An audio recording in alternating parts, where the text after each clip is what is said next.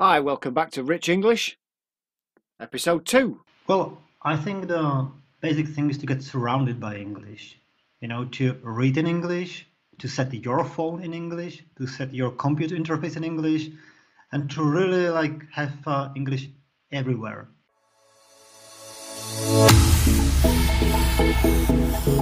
This is Rich English.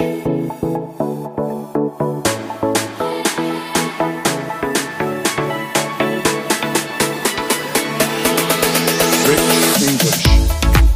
Today I'm joined by Peter Fodor from a company called App Agent. I'll leave Peter to better explain what his company do, but they're working in the mobile marketing field. So what's been going on in my business life?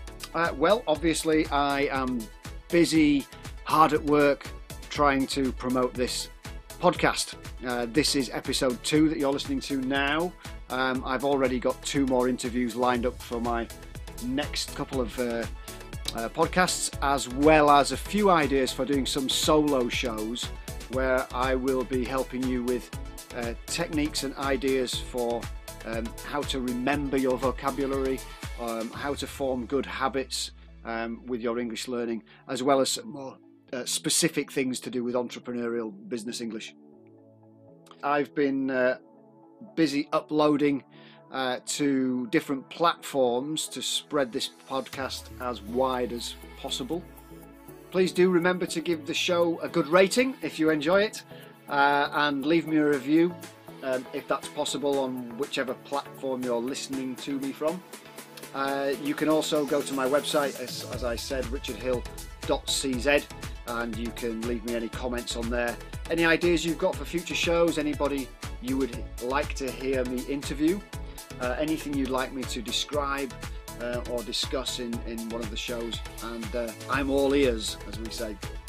Before we get into the chat, I will give you a few of the phrases that Peter and I use throughout the conversation to, again, better help you understand what the conversation is about. Peter talks about user acquisition and acquiring clients. These are from the verb to acquire, meaning to get, basically. User acquisition is how you go about finding new users for your application.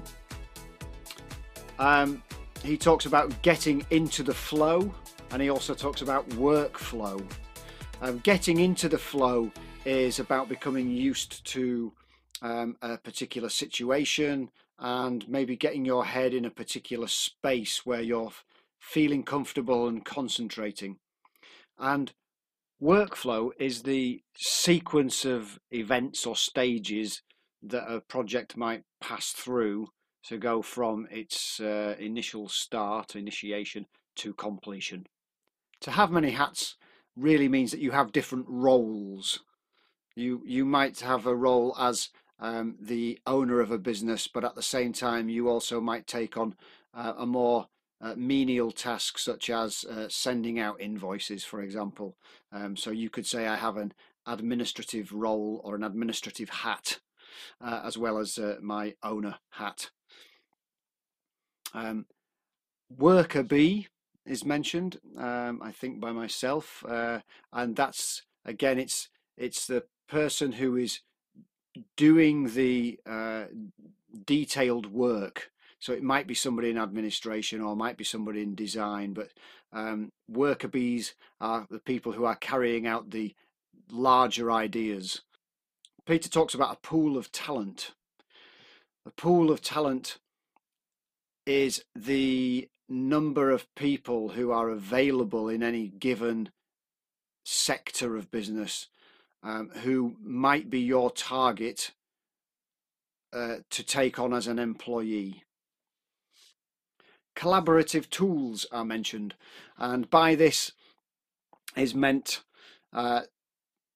platforms such as Slack, Trello, Asana, or even your Google Calendar, which is open to other people to view. Basically, any kind of platform where you can work closely with other people in order to further your project. When talking about receiving CVs from people, CV, curriculum vitae, from potential employees, Peter mentions that if he sees any spelling mistakes, that this is a red flag to him. A red flag is a warning. If you hear anything else in the conversation that you don't fully understand, and maybe you haven't been able to Google it somewhere, send me a message at richardhill.cz/Rich English, and you can ask me a question on there and I'll do my best to answer it. Peter has some great advice about learning English as well as growing a business. And stick around, because towards the end he really does go into some great detail about how you can work to improve your English. So, without further ado, one of my favourite phrases, I think we should get into the interview. So I'll say over to you, Peter. How are you doing? Hello. Hello, Richard. Nice hearing you again. How are you? Very well, thank you. Very well. So, can you tell us a little bit about your business, App Agent, to start with? Yeah, sure. So App Agent is an agency helping companies to grow their user base and revenues in their mobile apps and games. We're based here in Prague, but operating across the globe. We have clients across, the whole world in 25 countries. So we are operating in the US, Europe, but also in Asia. We are around 25 people nowadays, and working all around the clock to become the best mobile marketing agency in the world. Fantastic. So since I first met you, the company's grown quite a lot. How quickly has that happened? And if you can tell us how did you get to become App Agent? You didn't just start this from scratch. To the point where we are today. So I started advertising business in 2006 and spent nearly 5 years working for clients such as Vodafone or Nestle. And then my colleague approached me with a pretty crazy idea. He asked me over lunch, how about if we start our own gaming studio? Which was, really a crazy thing because I turned 30. My first baby was on the way, and we had no previous development experience. But we felt there's an opportunity on the market. It was in 2011, shortly after the App Store and Google Play opened to developers as we wanted to be. And we felt that this is something that will grow really big. And we wanted to be part of that, so we started working on our own apps and games. We did it for 4 years and reached 12 million downloads, so quite a nice number even in by today's measures. But the market matured, of course. It became more competitive, and my role already back then was business and marketing, and I was publishing a blog that was summarizing all our ups and downs. And in 2015, we were thinking like, what's next with our first business, Flow Studio. And at that time, by coincidence, I was approached by a couple of people if I can help them with their apps and games, if I can be their like business partner, their marketer. So I started first freelancing, and then after a year, it became such a successful venture that I started to grow a team. And then officially in early 2017, I founded App Agent as a business entity. So that's how it started. How many of you started that initial company? I think that the first month we were 4 in the office, actually, including me. And out of these 3 first colleagues, 2 are still at App Agent nowadays, which is amazing. And they are super important people in the whole team. So we started in 4, and you said that we've grown a lot. I think that we have grown a bit. I'm an ambitious guy, but I'm happy how it goes and how it progresses. Fantastic. So, and you are obviously the founder. I mean, what's your day-to-day involvement? Where was your main focus in the company? That changes a lot, it changes over time. As a founder, you are basically rebuilding the company every year as it grows and as the market evolves. I would say that nowadays it's mostly strategy and new business. So, acquiring clients, but also at the same time, like where we are going, where the market is heading, and how we can get into the flow. And generally, company growth, that's hiring, establishing new processes, helping people to become experts and also more comfortable in their roles. So all of this, I think that I have so many hats to wear that sometimes I am not even aware which I'm wearing at the moment. Yes, yeah, yeah. Yeah, I heard one great bit of advice a while ago on a different podcast.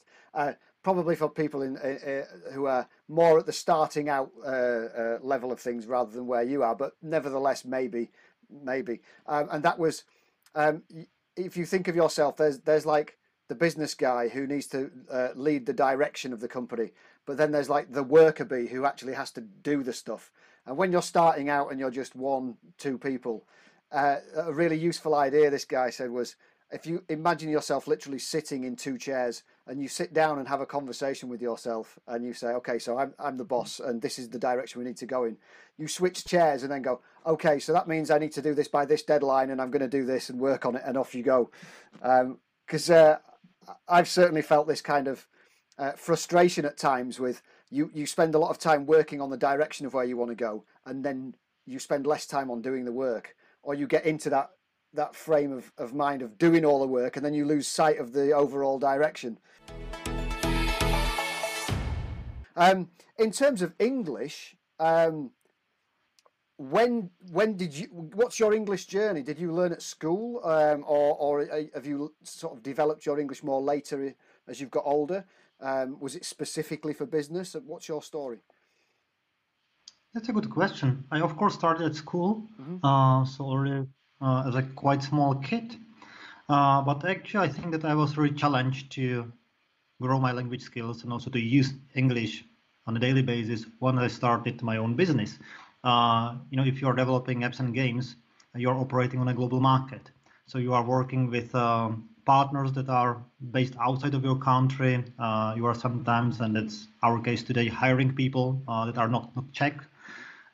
So that actually forced me to use English most of the day and communicate internally and externally in English only. So is your office an English office? Do you speak English mainly? Yeah, of course. We have over 50% of foreigners. So already for 3 years, we are English only office, and there's a simple rule. If there's anyone in the room not speaking Czech, we have to switch into English. But very often, a funny situation happens that even Czech guys are speaking in English if they are alone because they are so used to it. Yeah. So that's becoming more and more common. And I think it's a necessity today. If you want to grow your company and you want to really attract the best talent, you can't limit the pool of talent only to Czech-speaking people. That's basically no way to grow your business. So if you look at all the startups, not only here in Prague but also outside, it's very common that the diversity is really high, and very often there's a minority of locals. Sometimes it's even strange that there's only a few local people, while the vast majority are foreigners. So that's also our case. Of course, it's a huge pain point to get through the visa process if you're hiring outside of EU. But yeah, it is what it is, and I think it's a good thing to do. And how difficult has it been to find people who not only have got the specific skills for your industry, but are also good English speakers? Has that been an issue, or do you find that because people are at a certain level in their professional development, their English is usually passable, or if not excellent? I think that the English is overall pretty good, so that's usually not the problem. In our industry, it's more about the expertise, about the knowledge. And generally, if you are an expert, you speak English well, then you can work from home for any company. Really, for a company in Silicon Valley, in New York, or in Beijing. Like there's no limit today, especially after COVID. You can really do whatever you want. So the biggest challenge is to really give people a strong reason to come to Prague. To be here, to be in the office with the rest of the team, to collaborate in one place. So I would say that's the biggest challenge. And for us, English is a must-have. If we see even a single typo in the application, it's a red flag. If we don't feel that that person is able to articulate their thoughts properly on a first screening call, again, no go. So that's a predisposition. And I think that in general, it's pretty good. And the young generation is very much aware that it's a must-have. Yeah, for sure. You mentioned COVID there. I mean, it's been difficult for everybody, obviously, different businesses. How did you cope with that? And was, some people have found strangely it's actually been quite positive for their business for whatever reason, maybe not financially, but maybe they found some new system or some new way of doing things. What have been the pluses and minuses for you that you've discovered over the last year and a half? We are in a pretty good place in terms of what we do. We are a digital business. We work for digital products. So in these terms, it wasn't that bad. Of course, when COVID hit last spring, there was a huge panic. In our business, lots of plans and marketing spend is driven by prediction models. And if such a major change happens and people are locked down at homes, everyone was scared that these prediction models wouldn't work anymore. So even like the biggest advertisers stopped spending on Facebook, Google, and all these ad networks. And for, let's say, 2 months, it was, really, very frightening. That's probably the description how I felt back then. Then, with the more data coming in, we realized it's actually the opposite. People are looking for ways how to spend the free time they have, how to also relax a bit, get rid of the stress. And we saw a surge in installs, in revenues, and then quarter after quarter, mostly gaming companies, but also like non-gaming apps reported the record numbers. So that was going pretty well. For us, it meant that we've lost some clients. We lost the biggest one that was in travel. We have quite some issues to utilize the team until the fall. But since then, also because the year-over-year growth in terms of activity of users grew by 20%, we saw pretty much the same on the business side in the second half of the year. So ultimately, it was quite positive in terms of operations. We were ready for that. We are working with clients across the globe, as I already said. So we are used to calls. We are using collaborative tools that are online. So I would say that that wasn't requiring any change at all, which is great. Like we were operating pretty much the same in March as we were in January before COVID hit. So what's App Agent working on at the moment? And what's your particular involvement in that? It becomes more difficult to answer this question because I'm more detached from the client work. But generally, we are designing creatives for the best companies such as Supercell and their games Clash of Clans and Clash Royale. We are running user acquisition for These are big names, aren't they, in the gaming world? I know. I've heard of them. Yeah, these are the dream games. Some of our team members are hardcore players of those, and when we signed the deal, we were like super excited. The same goes for Rovio and Angry Birds, which is an IP that most of the people, even non-gamers, know thanks to their movies. So that's also our client. We are also running user acquisition, helping with data. So that's in general what we do for clients. What I'm doing, in a nutshell, building a team, building a structure and processes, and fixing things that are related to growth and to testing some new setups and defining new workflows, because that's necessary when you are turning the size of 20 people. You are really growing from a small company to a mid-sized company, and the dynamics changes. The way how you manage the company also needs to evolve. So this is quite a challenging time, and you need to do it fairly quickly, because if you get stuck at this size, the overheads, the need for management, and it's like processes implementation that takes quite some time, therefore resources and money. And if you don't grow quickly enough beyond this point, then you will face lower profits, and generally like it's not the ideal size of the company. You need to be either like smaller or bigger. So we want to grow, I don't know, to 40, maybe even 50 people, where these things that we are building today will really bring the positives and the effectivity we hope for. So now it's quite an intense period of company building for me, but I believe that having strong foundations will pay off in the long term. What is the role of English in the future of your company? It's a communication language, so we are also investing into like English learning when we have newcomers that are not like on the level as the rest of the team. So that's like critical, because it's not only about like that it sounds better, it's also about the fact that you can express yourself better, you can provide better feedback, or you can better understand a brief. So it's absolutely critical to have decent level of English for us. And if you look outwards, it's about like a professional communication. Like we are competing with companies that are based in the US, Canada, UK, Germany, and in these terms, we have to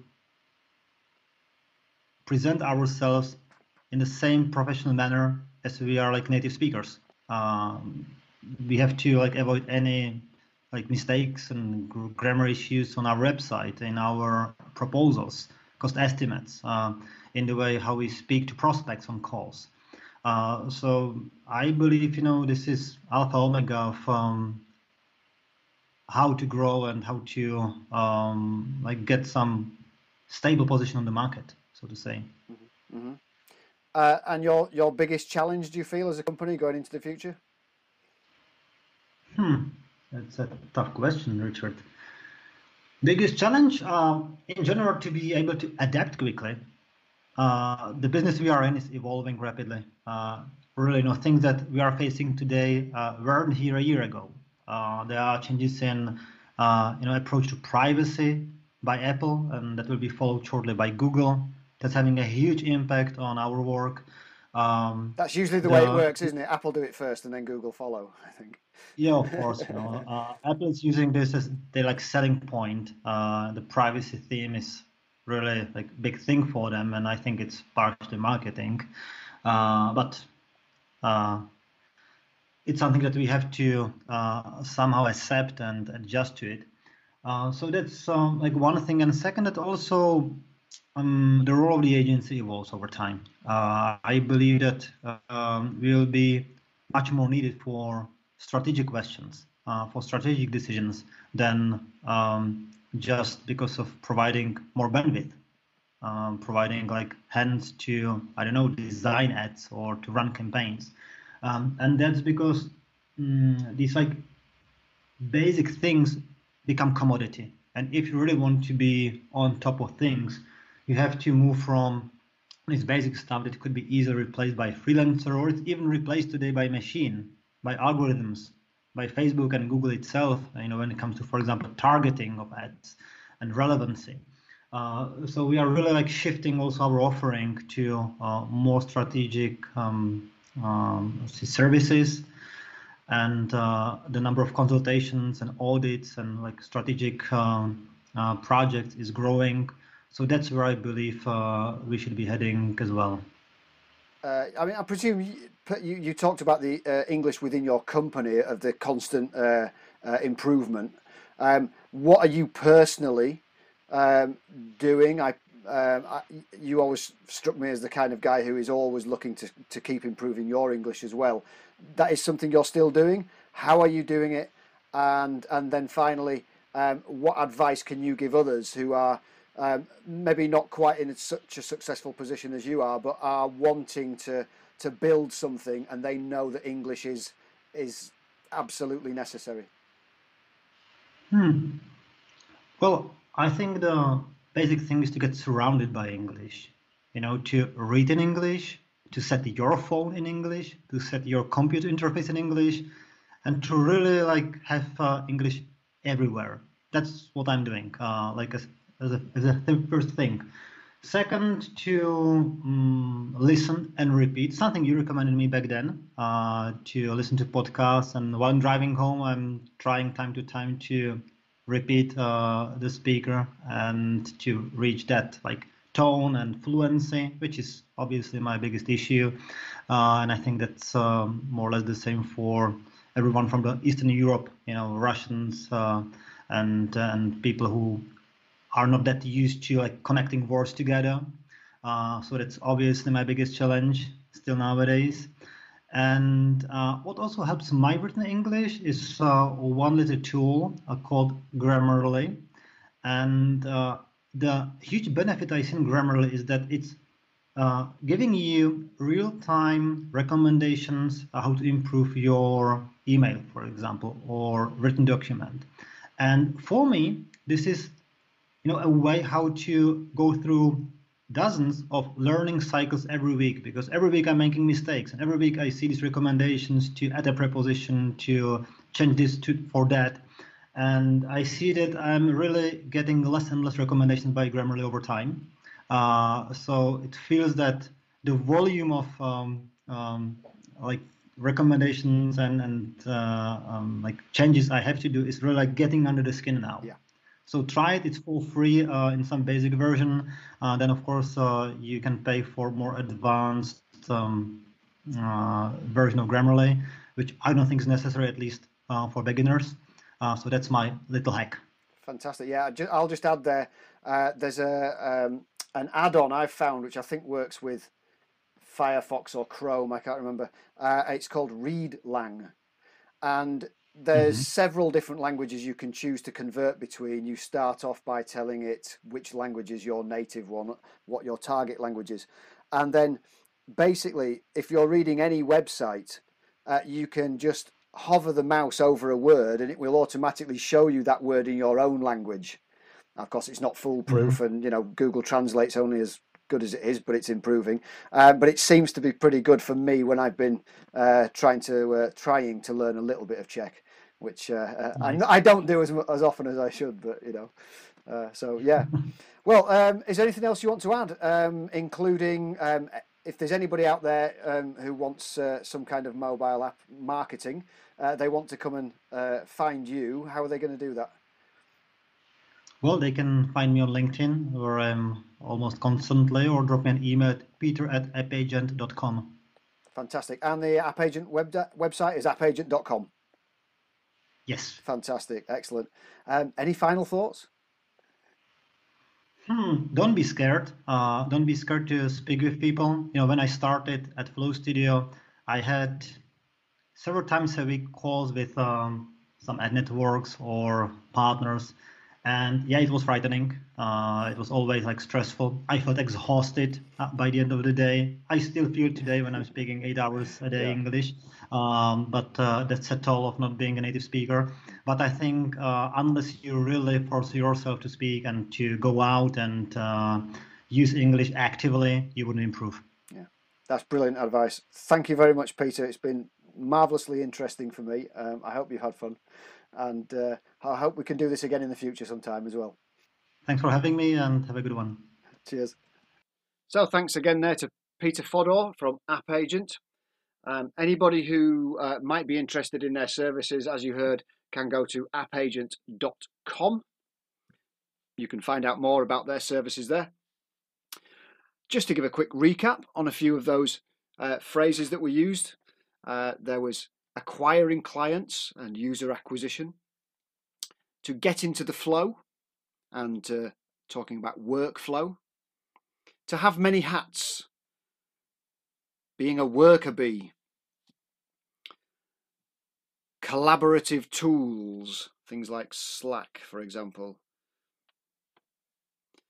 and a red flag. Remember, that means a warning. So that's the end of today's show. Next week I'll be back with a solo show, and I'll be talking about how to remember vocabulary, and I'll be giving you some more specific entrepreneurial business English vocabulary to go with it, and some ideas to help you to remember better. Okay, that's all from me for today. Again, please remember to like, share, rate, review, all of the above, and that'll help us in the ratings. It'll get us out to more people, and the more people we get to, the better I can make this podcast, and the more useful and the more interesting we can all work together and hopefully bring ourselves a brighter future. Why not? Okay, all right. So take care. I look forward to seeing you next time, although I don't see you because it's a podcast. Anyway, bye-bye for now.